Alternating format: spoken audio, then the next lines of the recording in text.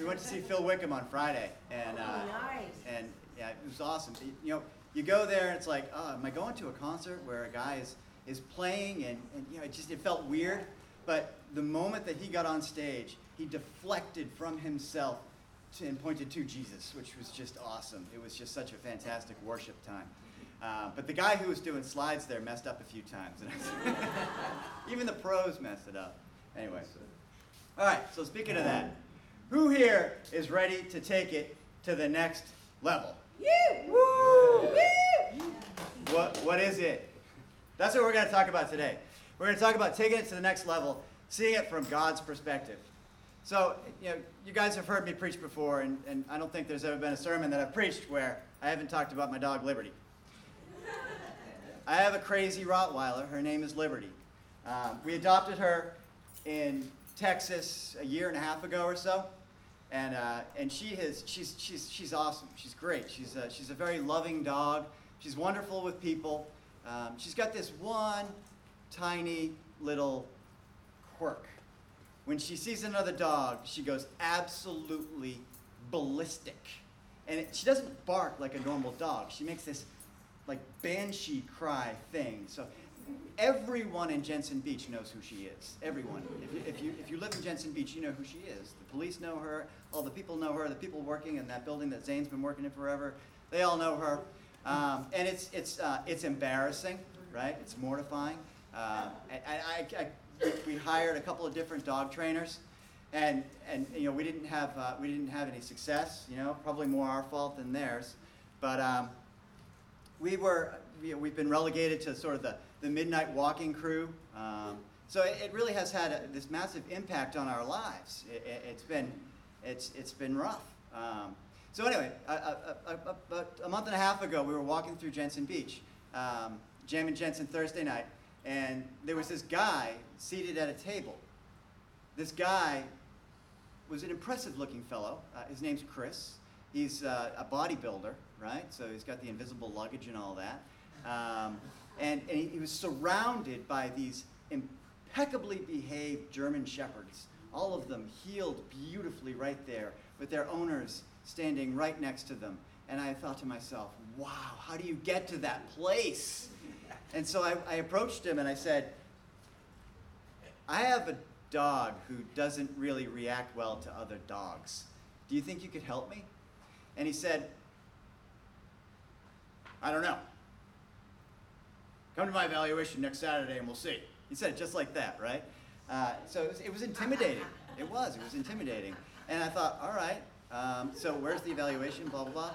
So the next Saturday, we go there, and it's in Port St. Lucie. It's at a pond in Port St. Lucie. There's a great big field. So you drive into this great big field, and you go around a pond, and on the other side of the pond, there are these, 18 impeccably behaved dogs, all of them standing right next to their masters, leash in hand, behaving beautifully.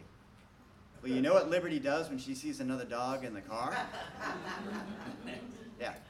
So, I tried to park like behind a tree across the pond so that Liberty wouldn't see, and I snuck her out of the vehicle, and I'm walking over, and she caught wind of the dogs, and she saw them, and she lit up and went bananas, absolutely bananas. And it was mortifying because all these other people are on the other side of the pond with their impeccably well-behaved dogs, looking over at me, and here's my.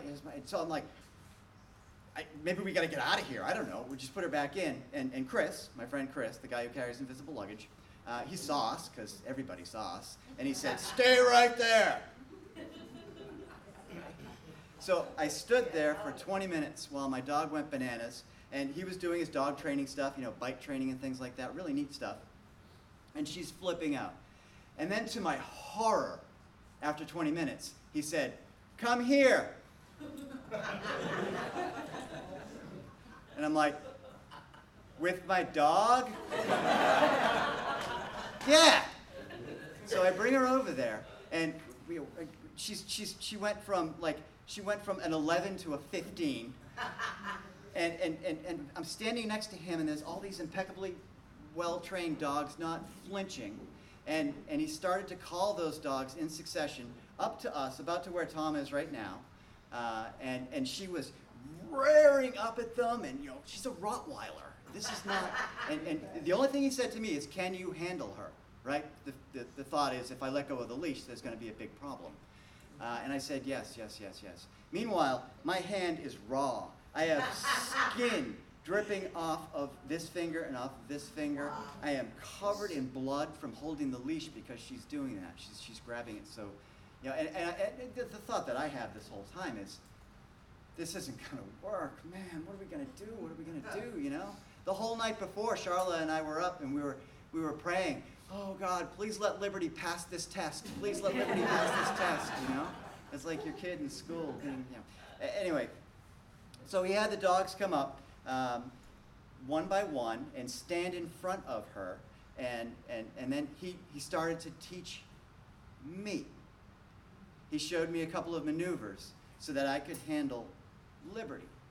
He had my wife go over and stand next to him, and he said, I want you to understand the severity of this problem. This dog is not lunging to play with these other dogs. This dog is lunging to kill these other dogs. She would kill every dog here if she could. The problem that you have right now is much more severe than you think it is. And so he brought my wife over, and he said, look at her. He brought another dog up, and she lunged, and I grabbed her, and my hand's bleeding, and she's ferociously barking at this dog. He said, look at her tongue. Look at it. Her tongue is drawn in. Her tongue is purple. It's drawn in to protect it from her teeth when she clamps down on another dog's throat. It's purple because she's been barking so much, and the blood is constricted in it. You have a dangerous dog here. You have a big, big problem. And I'm like, okay, failed. Thank you. Within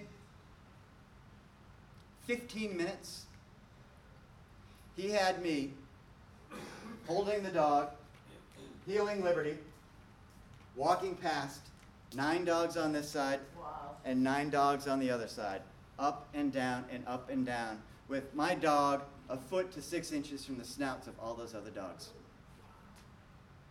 He taught me something. This evaluation, it wasn't for the dog. The evaluation was for me. The evaluation was to see if I was teachable.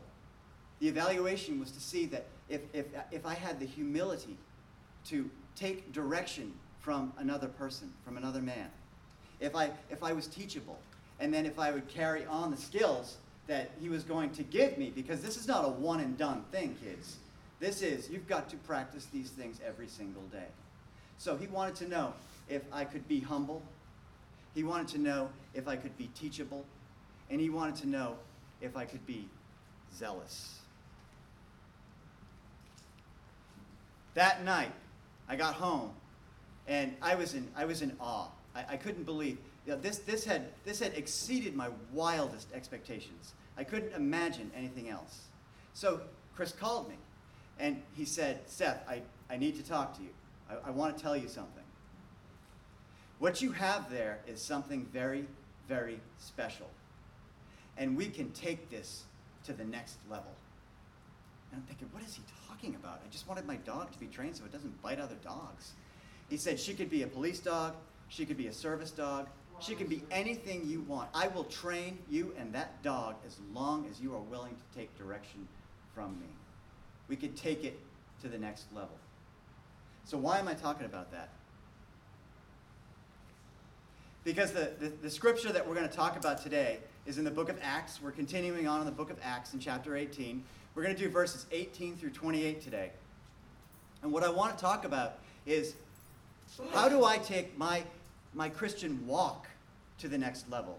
And God beautifully outlines in this passage of scripture exactly how it is that we can do that. So before we do that, I want to ask you a question. You don't have to answer this out loud, but think about this. Where are you in your Christian walk?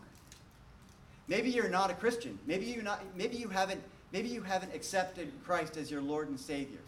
Maybe you've never heard the gospel before, that God sent his only Son to die for your sins, for my sins, for the sins of the whole world, that he was crucified on a Roman cross, that he bore the sins and the wrath of, he bore the sins of all men and the wrath of God, that he was buried, that he was raised again through the Holy Spirit on the third day, that he's seated at the right hand of the Father, and that he will come again to judge the living and the dead.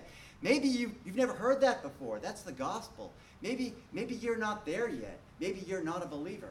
Maybe taking it to the next level for you is coming to that understanding that Jesus is your Savior, that he died for you. God desires that all men be saved and that all come to a knowledge of the truth. The truth is Scripture. The truth is that Jesus is our Savior. Maybe that's where you are. Maybe. And if you are, I implore you, please listen. Please listen for the gospel message. Please understand that I am up here today. We are all here for the lost. We are here so that we can show you who Jesus is. So maybe you are a Christian, and maybe you have what we call fire insurance. You guys know what that is? Fire insurance? Well, I believe, I'm saved. That's it. And you go on living your life the way that you would have lived it before. Not much has really changed. You're not really seeing much of the fruit of the Spirit because you don't desire it. You don't want it. You have fire insurance. I'm saved. I know where I'm going when I die. I'm going to heaven. Okay. The way I look at it is, has anyone in here ever walked up the down escalator? Yes, you have. Yeah, raise your hands. Yeah, you have. What happens if you get halfway up and you just stop? You go back down, right? That's exactly the way the Christian walk is. We are walking up the down escalator. And if you stop seeking him, if you stop reading the Word, if you stop listening to sermons, if you stop going to Bible study, if you stop being fed, you're going to go down that escalator. My favorite analogy is Pastor Eddie's balloon analogy, right? Maybe some of you have seen it, maybe some of you haven't. It doesn't really matter. I'm going to explain it anyhow, right? When you're born again, you have the Spirit. The Spirit comes to live inside of you, right? But you still have the flesh, and Paul says, I do what I don't want to do, and I want to do what I don't do, that whole scripture. Well, that's because we have the flesh, but we also have the Spirit that lives within us. And that Spirit has to be fed. It has to be fed, and the way that it's fed is through the Word of God. God gave us his thoughts. God gave us his will for us in his inerrant Word. He inspired 40-plus authors over a 2,000-year period to give us Holy Scripture, that we can understand what his will is for us and what his plan is for the salvation of man. That's what we do to feed the Spirit. That's what we do. We commune with others in the body of Christ, right? The prayer that my prayer at the beginning of this at the beginning of the service was about the Father, right? Do you think that God needed us? No, he didn't need us at all. He wanted us because he loves us. And that's why everywhere in Scripture that he refers to himself as a relational being. He refers to himself as the Father. He refers to himself as the Shepherd, as the King. That's who he is. He loves us, and he wants us to be in relationship with him. And the way that we get to know him is through reading his Word, right? So that's how you feed the Spirit, right? That's how the Spirit grows within you. What do you have to do to feed the flesh? Nothing. To feed the flesh, you do nothing. That's it. That's you going down the up escalator. That's you not caring. That's you just acquiescing to the world and its system. That's you not seeking Christ. That's what happens. So the good news is that God, in this scripture here, the Holy Spirit gives to us, in these verses, the way that we can take our Christian walk to the next level. He tells us explicitly right here. There is a way to do it. So how do you bring your Christian life to the next level? Let's take a look at the scripture. Starting in verse 18.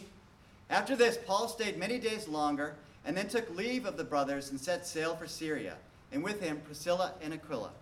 at Cenchreae, he had cut his hair, for he was under a vow. I don't know how to pronounce Cenchreae. Mia, do you know how to pronounce that? No? All right.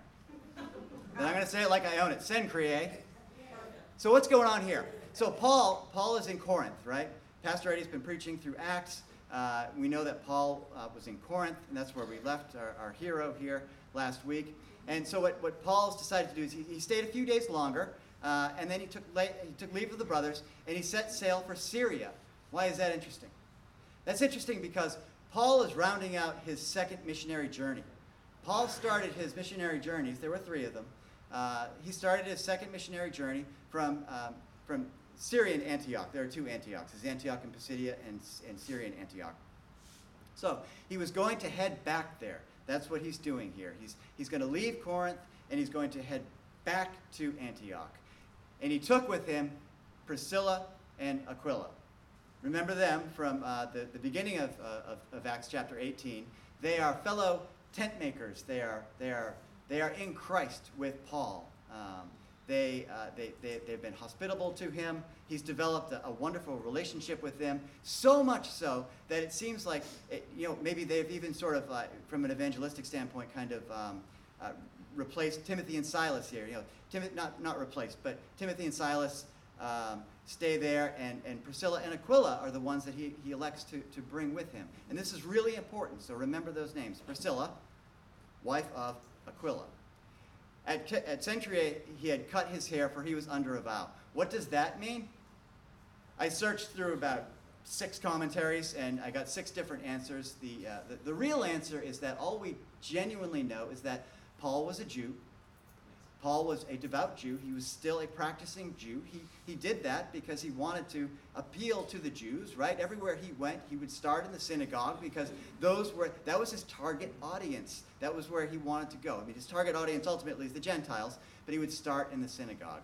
So, why did he cut his hair? Probably some kind of a Nazirite vow that he made. Suffice it to say that Paul was a Jew, that he was still practicing Jewish customs, and he thought that it was important enough, and I'm sure, knowing Paul, he thought that it was important for the spread of the gospel for him to take this vow and to cut his hair. If this is going to save some people, I'm going to take a vow, and I'm going to cut my hair, and I'm going to follow through with it. Verse 19, and they came to Ephesus, and he left them there. That's Priscilla and Aquila. But he himself went to the synagogue and reasoned with the Jews. That's what Paul does. That's what he did. Everywhere where there was a synagogue, he would go and he would preach to the Jews in the synagogue, and he would reason with them from their own scriptures, from their own Hebrew scriptures. The Hebrew scriptures are the same scriptures we have. They're the same scriptures. It's the same Old Testament that you have in your Bible. He reasoned from them, showing them how the prophets pointed to Christ, showing them how everywhere you slice those scriptures that they bled the blood of Christ.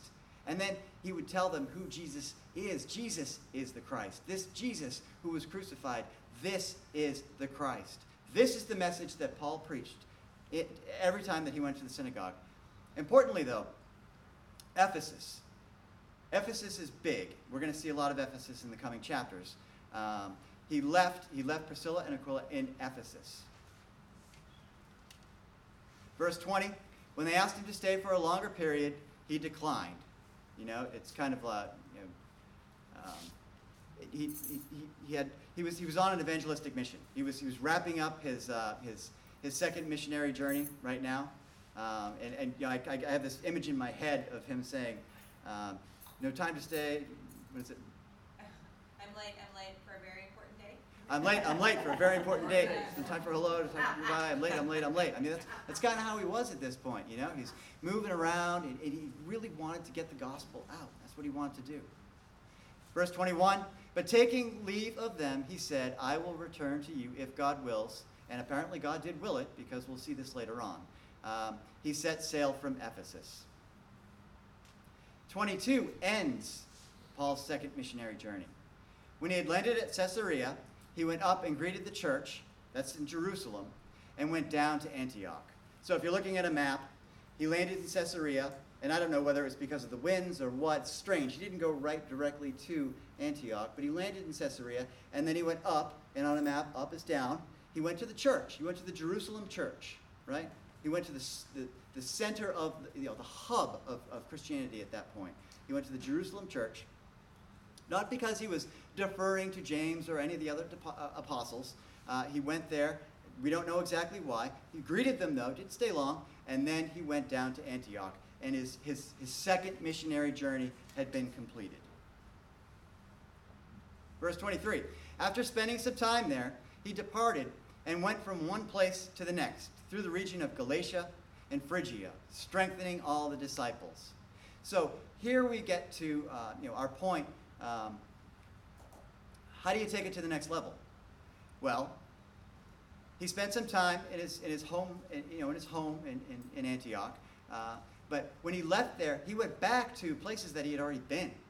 Right? He'd already been to Galatia. He'd already been to Phrygia. He was strengthening all of the disciples. They knew who Christ was.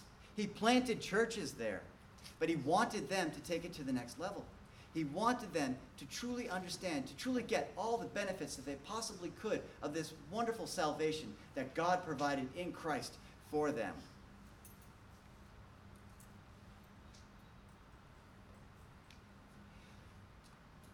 There are three illustrations that I want to use. Three illustrations that God put on my heart to kind of describe taking your Christian walk to the next level.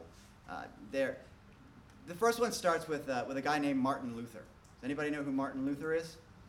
Yeah. Widely recognized as the father of Protestantism, 95 Theses and so on.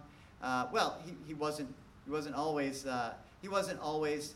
a Protestant, right? Martin Luther was a Catholic priest, right? He was a brilliant man.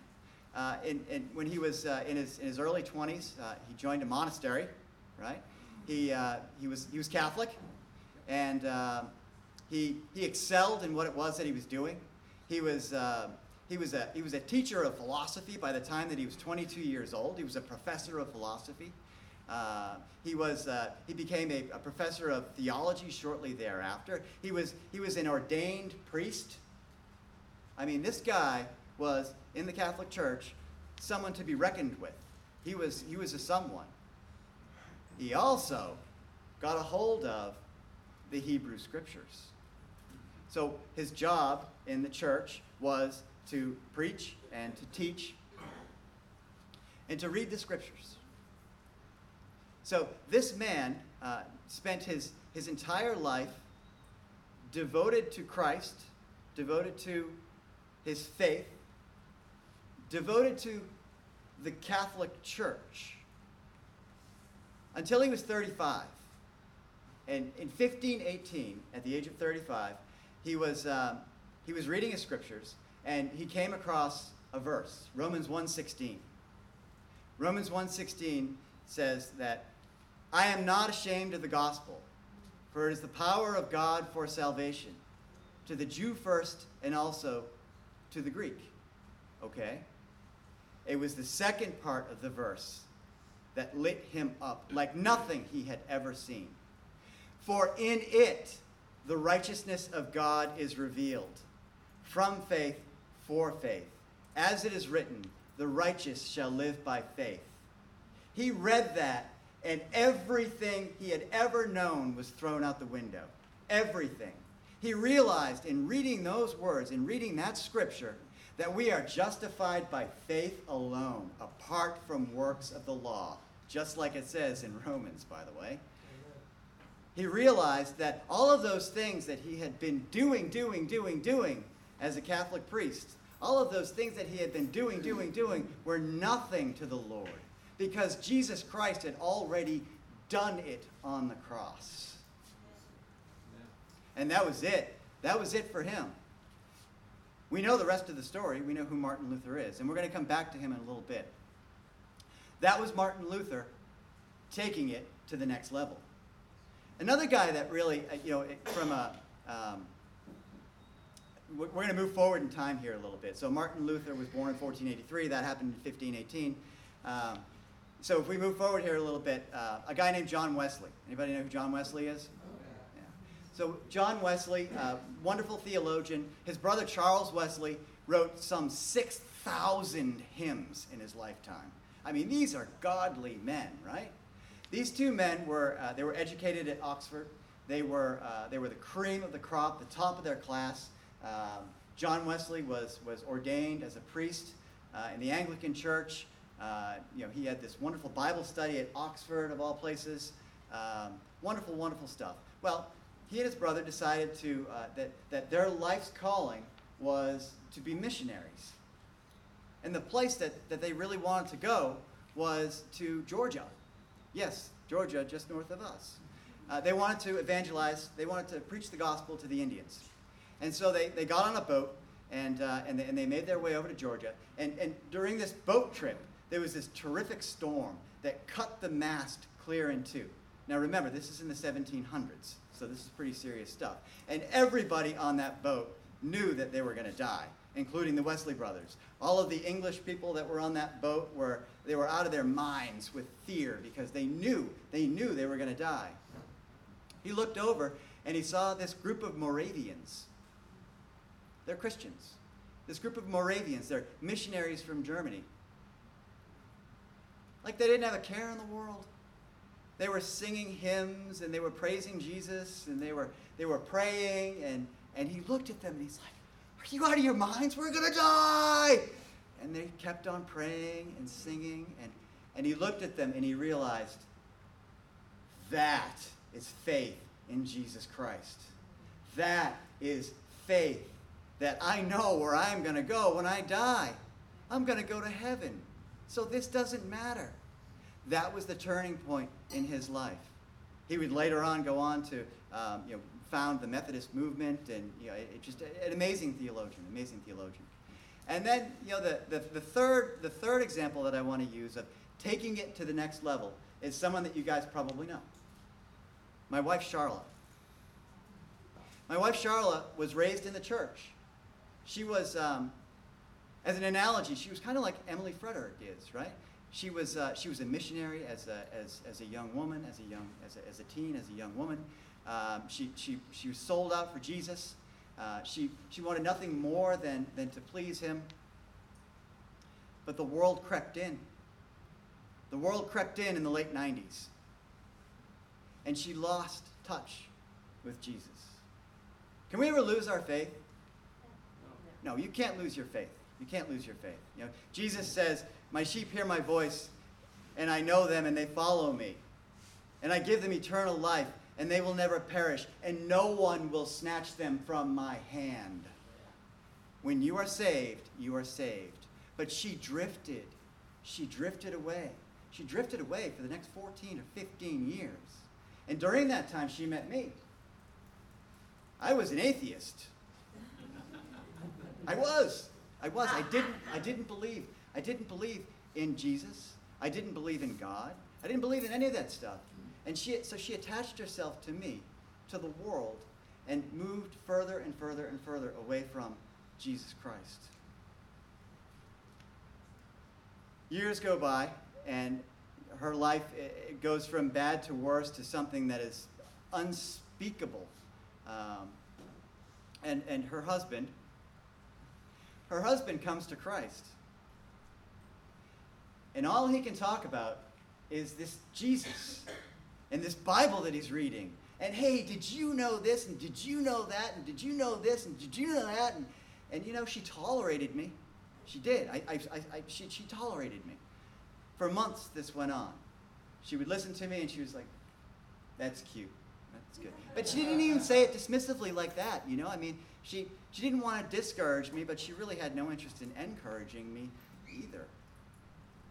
So I was new in the faith, and I didn't know anything about anything other than what I was reading in Scripture, and I needed someone to talk to, and she's, we're together all the time, and I just gushed about who this Jesus is.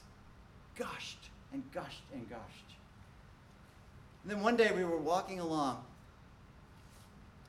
and I'm gushing on our afternoon constitutional. We walk every day at lunch, walk the dogs, and we were talking about our son. We were talking about our son who was experiencing some big struggles, Some big things were going on in his life, and big, very dangerous things. And I said to Charlotte, you know what we ought to do? We ought to pack our son into the RV and drive down to Texas and go to Greg Laurie to his revival, and we should introduce Zach to Jesus. And she's walking along, and she looked at me, and she had every intention of saying the first dismissive thing that she had ever said to me in my walk with Christ. She was about to say, "Yeah, Seth, Jesus saves." She got that far.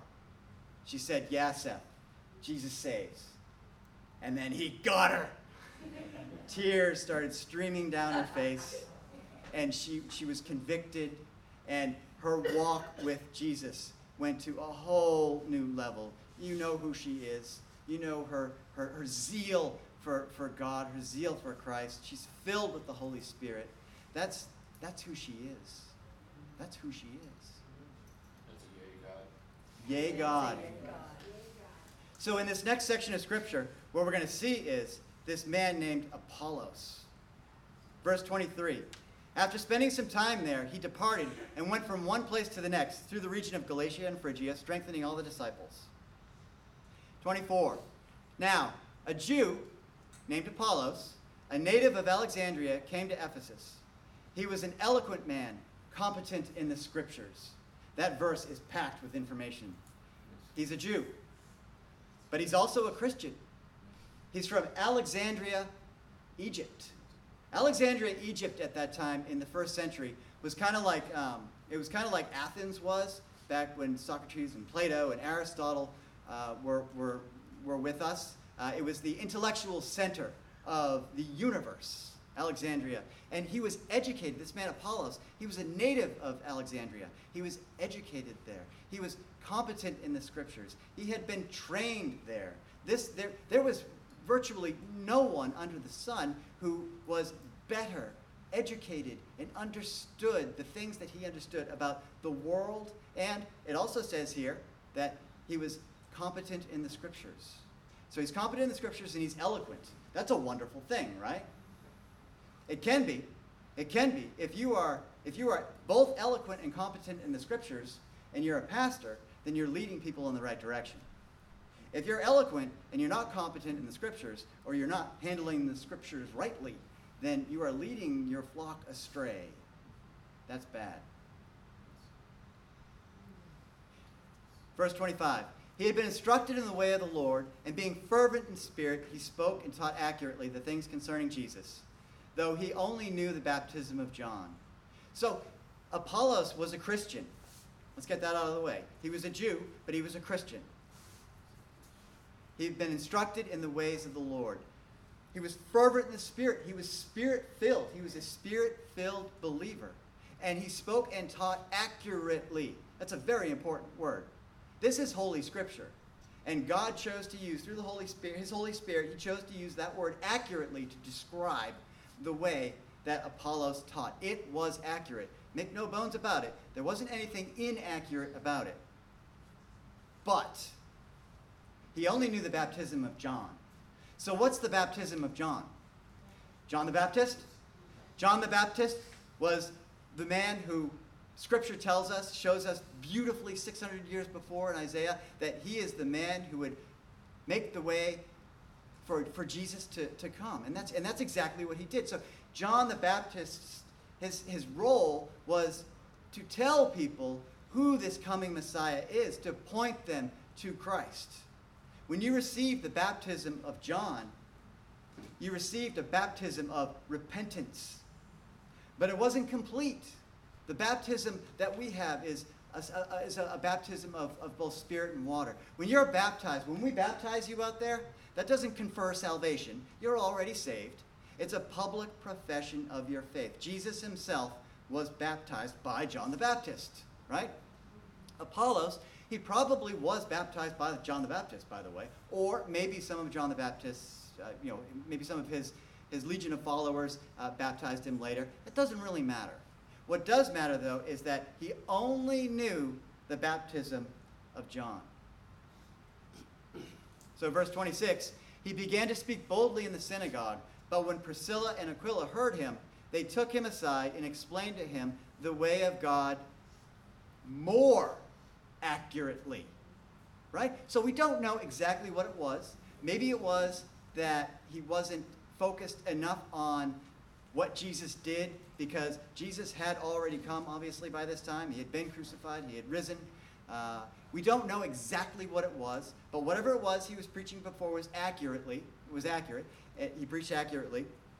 But here, Priscilla and Aquila explained to him the way of God more accurately. Think about this for a second. We have a man in the first century, right? Fairly chauvinistic society, right? I mean, it was a man certainly didn't take instruction from a woman, let's put it that way. So in this verse, if we read into it, we can see that Priscilla and Aquila heard him. Everywhere in Scripture where Priscilla and Aquila are mentioned, Priscilla is always mentioned first. In the Greek language, we have what's called fronting, right? So the important words are put at the front of the sentence. Word order isn't the same as it is in English. Priscilla always precedes Aquila. That's interesting, right? The Holy Spirit decided to put her first. Why? Probably because she was the more learned of the two. Maybe she was the smarterer of the two. I don't know. There was a reason, though. I think it was because she was more learned. I think that she was more well-versed in the Scriptures. I think that she was the one that the Holy Spirit wanted to use to teach Apollos. So they took him aside. You know, he's in the synagogue, right? We know that from this verse. And Priscilla didn't raise her hand and say, hang on a sec. There's something else that you missed there. Hey, you got to check yourself. She didn't do that, right? Should we ever do that? Should we ever? You take someone aside and you tell them what they did that was wrong. I like to dive. I got infected by the diving bug last year, and I do a lot of diving. And you know, it's a very small, tight-knit community. There are a lot of people, but you know, they all know each other pretty well. A couple of weeks ago, there was an incident. There was a fella, he was a dive boat captain, an instructor, wonderful man. Been doing it for decades and decades and decades. He had a decompression incident. So in other words, he was diving and he shot to the surface, and he didn't do a safety stop for one reason or another. We don't know why. There could have been something else very wrong. But he shot to the surface, and sure enough, the telltale signs of decompression sickness settled in later on, and he had to go into a decompression chamber. As a diver, there's nothing more embarrassing. There really isn't. There's nothing more embarrassing than that. I mean, it means that you've made a mistake. 99% of the time, when something like that happens, it's because it's diver error. We did something wrong. Okay. So one of his former students caught wind of this and posted it on Facebook. Think about that for a second. This man's livelihood was put in jeopardy. His integrity was put in jeopardy. His confidence was put in jeopardy because of social media. Should that person have done that? Maybe he consulted him and said, okay, sure, you can put that on Facebook, you know, or maybe he did it because he was having a holier than thou moment. I want to do this. I want to point this out so that others don't make the same mistake. Is that a good justification for calling someone out publicly? Absolutely not. No, never, ever, ever, ever. And they knew that. So Priscilla and Aquila took him aside privately and explained to him the way of God more accurately. So what does that mean? This man who had been educated in Alexandria, Egypt, this man who was a scholar of scholars, this man who knew the way of the Lord, he had been taught the way of the Lord. This man allowed himself to be taken aside and taught about something that he already thought he knew by a woman so that he could be better. Think about that for a moment. It's epic. It is epic. He humbled himself. So in Scripture, we learn that in order to take it to the next level, we have to first be humbled. Is that how the world works?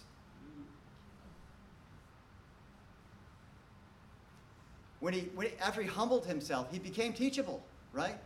We know that he became teachable. We're going to look at that in the next scripture. But we know that he became teachable because he learned more about Jesus. If you could learn more about Jesus, if you had the opportunity to learn more about Jesus from an unlikely source, would you take that opportunity? Yeah. Would you humble yourself no matter who it is? You take that opportunity and you learn. Because that's why God gave us Scripture. That's why he gave us his very thoughts. That's why he gave us salvation. That's why he gave us his Son to die on a cross. We should want to know everything there is to know about that. And everything that he wants us to know is in Scripture. The secret things belong to the Lord, Deuteronomy 29:29. But everything that he wants you to know about his plan for your salvation exists in that book. Everything. And we should want to know it. We should be humble and we should be teachable. So start in verse 27. And when he wished to cross to Achaia, the brothers encouraged him and wrote to the disciples to welcome him. When he arrived, he greatly helped those who, through grace, had believed. So right now he's in Ephesus, right? My map is probably backwards here, but he's in Ephesus, right? And he wants to make his way over to Greece, right? So he's in Asia. He wants to make his way over to Achaia. Achaia is capital city in Corinth, okay? So he wants to get over to Corinth, across the Mediterranean. And before he does that, he needs to make sure that those people in Corinth understand that he's got the street cred to come over and to preach, to be a member of their discipleship team. So the brothers in Ephesus encouraged him, and they wrote to the disciples over in Corinth, right? They said, this guy is great. This guy's amazing. He knows the Scriptures. He's well versed in the Scriptures. He's a wonderful evangelist. I think he would be a fantastic asset to your team. The disciples did welcome him. So when he arrived, he greatly helped those who through grace had believed. He greatly helped those in Corinth. He greatly helped them. Better than he could have had he not taken instruction from Priscilla. Because he humbled himself, because he was teachable, he was able to take instruction, and then he was able to do what every single person who is saved in this room should want to do. We have one job and one job only, and that is to preach Christ crucified. That is to tell other people what the gospel is. That's what Jesus tells us, right? At the end of Matthew's gospel, he says, all power in heaven and on earth has been given to me. Go, therefore, and make disciples of all nations, baptizing them in the name of the Father and the Son and the Holy Spirit, teaching them to obey all that I have commanded. And lo, I am with you to the end of the age. That's your job. That's what you do. And that's what he's doing. And he was able to do it better because he humbled himself and because he became teachable. He was able to go out with zeal, and he was able to preach the gospel. That's what we are supposed to do. He helped those who through grace had believed. Luke is the author of Acts. Luke is also the author of the gospel according to Luke. Luke is constantly saying this, right? Through grace had believed. We are saved by grace through faith. God gives us freely the faith that we need in order to understand that he sent his Son to die on a Roman cross to bear our sins, the sins of all mankind through all time. That is given to us through grace. What a wonderful, wonderful gift he has given to us. And all he asks in return is that you follow him with faith. Remember Martin Luther? Martin Luther thought you had to do stuff.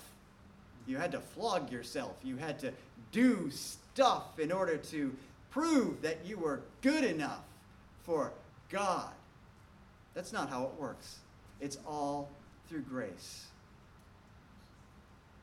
Verse 28, for he powerfully refuted the Jews in public, showing by the Scriptures that the Christ was Jesus.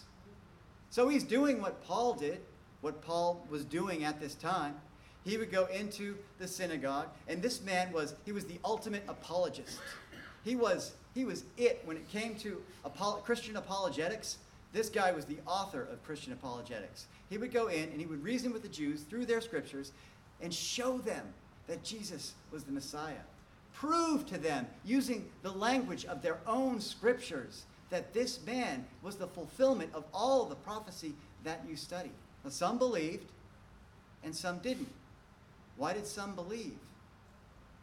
Because by grace, God gave them the faith to believe. He was zealous. Apollos is an interesting character in the Bible. If you look him up, if you look in a concordance, you'll find him in a couple places. Most notably here, and then in Paul's letters to the Corinthians.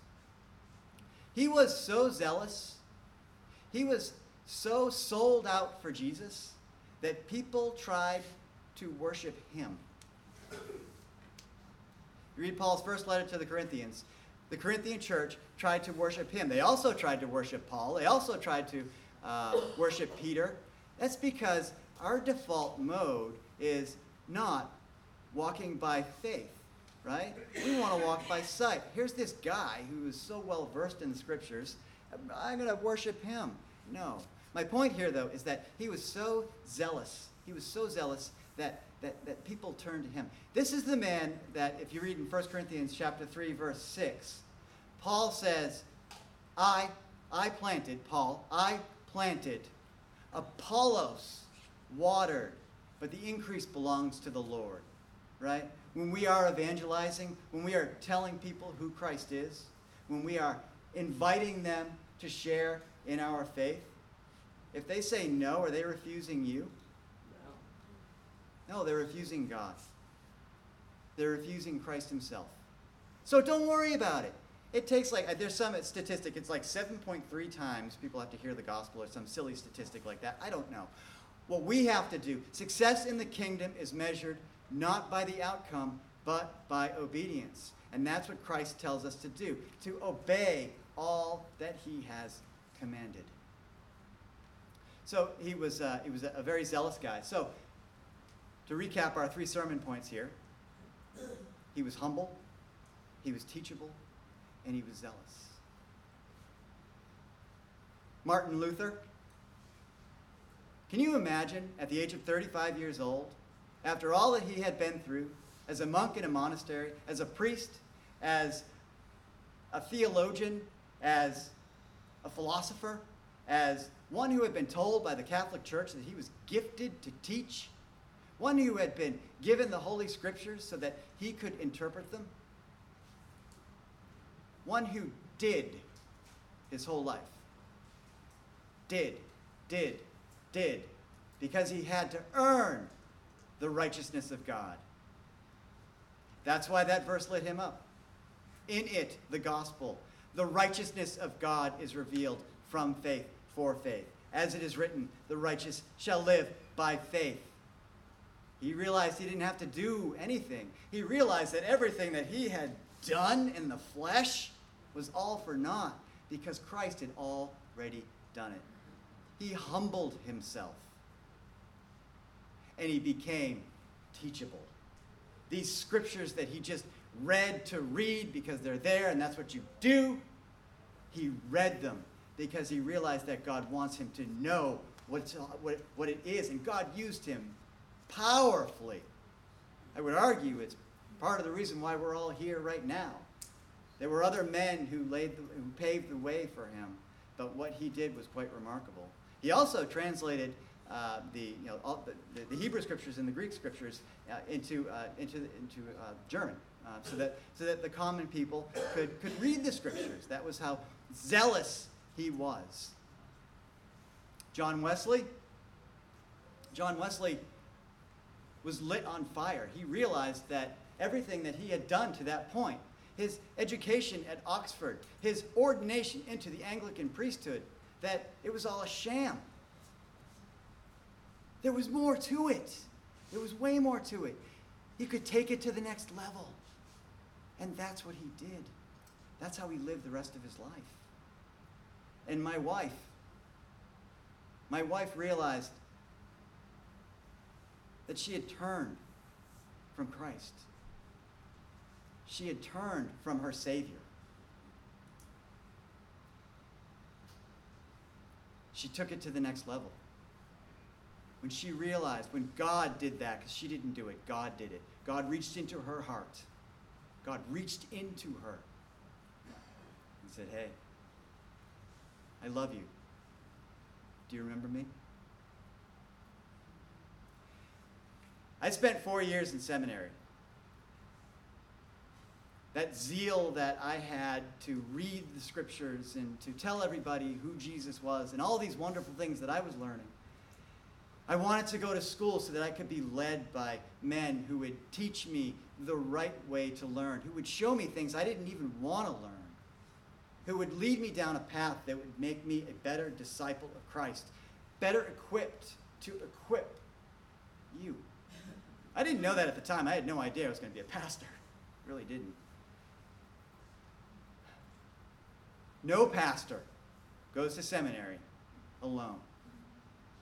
Every MDiv that is distributed to a pastor goes to the pastor and to the pastor's wife. My wife humbled herself and realized that everything she had been doing for the previous decade and a half was wrong.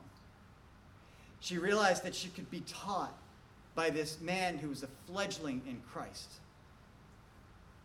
That she would walk alongside him on his journey and be taught the things that perhaps she didn't know before.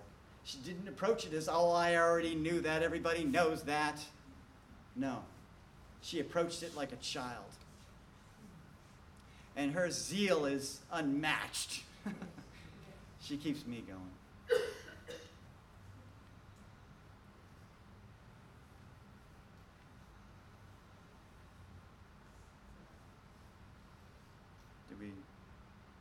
Yep, okay.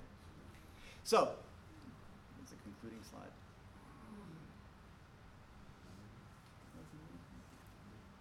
I think the thing sees. So what I want to do is, there's a concluding slide here that's pretty important.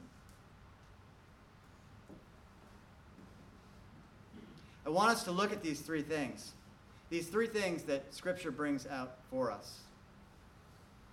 Because they tell us, everyone in here, wherever you are in your walk with Christ, I don't know. Maybe you're not a believer. Maybe you have fire insurance. Maybe you're just going through the motions. Maybe you're a Bible-believing Christian who attends 5 Bible studies a week and teaches. I don't know. I don't know where you are. But it doesn't really matter because these three things apply to you no matter where you are in your walk with Christ. So how do you take it to the next level? I don't know for you. I don't know. That's for you to decide. But I do know that it requires humility. I do know that it requires that we be teachable. And I do know that it requires that we be zealous. Can you do these things irrespective of one another? Can you be zealous without being teachable and humble? Absolutely. Yeah, absolutely. I went on a shark dive this week, which was pretty awesome. You know, you get to see things in God's creation that most people don't get to see up close and personal. And you know, my two passions, 3 passions: Jesus, my wife, and diving. I almost messed up there. I love to make gospel videos. I love to make gospel videos and share the gospel with people. I publish them on my Facebook page, and you know, if they get 100 hits, that's cool. If they get 200 hits, I'm like, yay, yay, yay, God. I filmed a lot of videos while I was sitting on the gunnel of a ship, watching some tiger sharks be fed and stuff. You go to my Facebook page, you can see it. The one in particular really popped. It was really neat. It just showed so much of God's creation. It's truly remarkable. So I posted it on my Facebook page, thinking, yeah, maybe it'll get 100 hits or 200 hits or whatever. That night when I went to bed, it had 436 hits. The next morning, it had 950 hits. Wow. You know? I'm like, this is pretty cool. A couple hours later, it had 5,000 hits. As of now, it's got close to 25,000. So why am I bringing this up? I make gospel videos that get 200 hits. I make shark videos of God's creation that get tens of thousands of hits, right?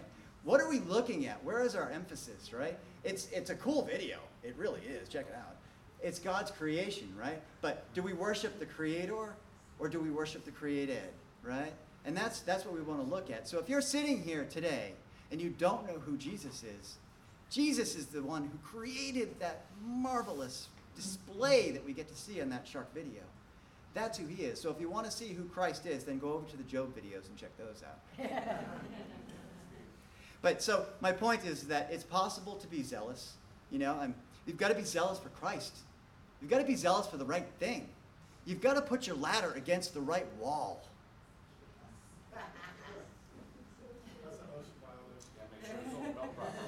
There you go. For reasons beyond Christianity. Yes. People who practice Islam, do you think they're zealous? You bet. Without a doubt. You know, I'm a chaplain in one of the jails here, and there are guys who are of the Islamic faith. They're Muslims who will actually they will take on harsher sentences. They will do things so that they have to go to jail longer so that they can evangelize the Muslim faith. Is that zealous? It's pretty zealous to me. I love Jesus, but I don't know that I'm going to go out and do anything to get arrested, so I have to go to jail. So I took the easy way out and just became a chaplain, and I go in and preach the gospel. The point is, though, is that you can't have zeal for the wrong thing. When we're teachable, do you think that it's possible to be teachable without being humble? Yeah. Maybe. I don't think so. I don't think when it comes to learning about the Bible, I think that what God is saying, if we're seeing things from his perspective, I think that we have to understand that we need to humble ourselves. We need to be teachable. You know, how does the world take it to the next level? Things. Yeah, do you guys remember the show How I Met Your Mother? Barney Stinson. He's got a quote in there where he says, it's not enough to win. Everybody else has to lose. I used to work for a company, and their motto was, we don't want to just be number one in the industry. We want to crush the competition. That's the way the world thinks. But see, everything in the Bible is counterintuitive. So if we're going to see this from God's perspective, we have to know that he wants us to be humble so that we can be teachable and then zealous for the right thing. And the right thing is Jesus. Seek first the kingdom of God and his righteousness, and all these things will be added to you. It's in the Sermon on the Mount, Matthew 6:33. Seek first the kingdom of God and his righteousness, and all these things will be added to you. So that's what this shows us, I think, today in Scripture. You know, it doesn't matter where you are in your walk. Think about these things as you move on in the week.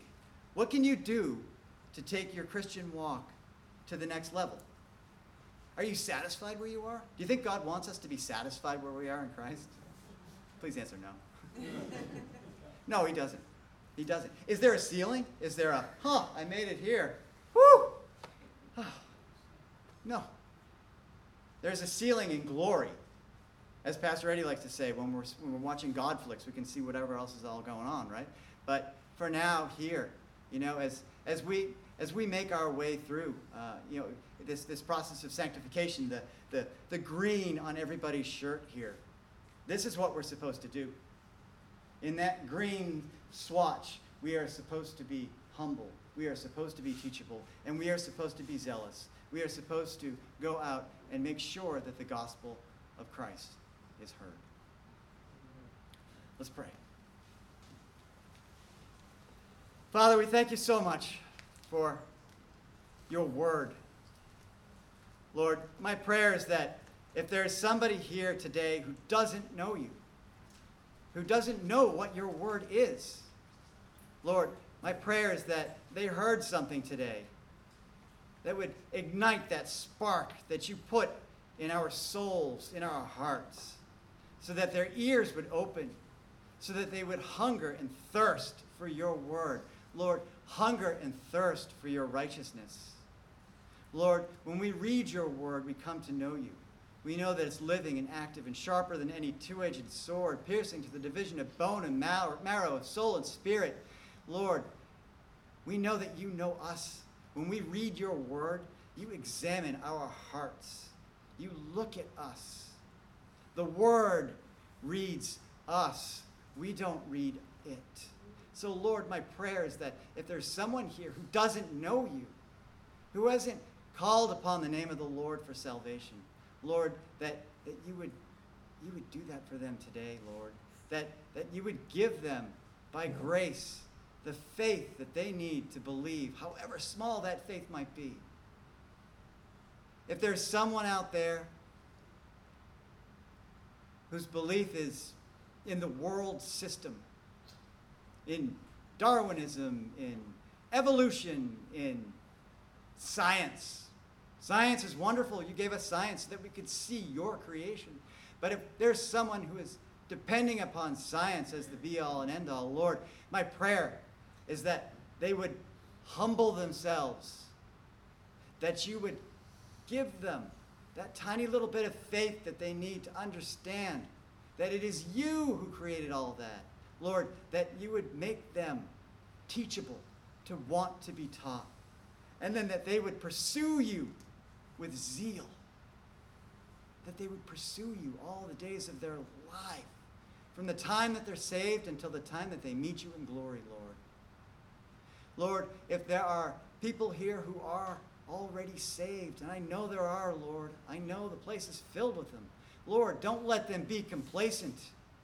Ignite the fire in their hearts. Lord, the Holy Spirit lives in all of us who are saved. Lord, let your Holy Spirit move them, humble them, make them teachable, make them zealous to proclaim your word to the nations, Lord. That's what you ask of us, Lord. That sacrifice you made on the cross must be made known to everyone. Faith comes by hearing, and hearing by the word of Christ. Lord, that's our job. To be humble, to be teachable, and to be faithful to proclaiming Jesus Christ crucified. Pray all this in Jesus' precious name. Amen.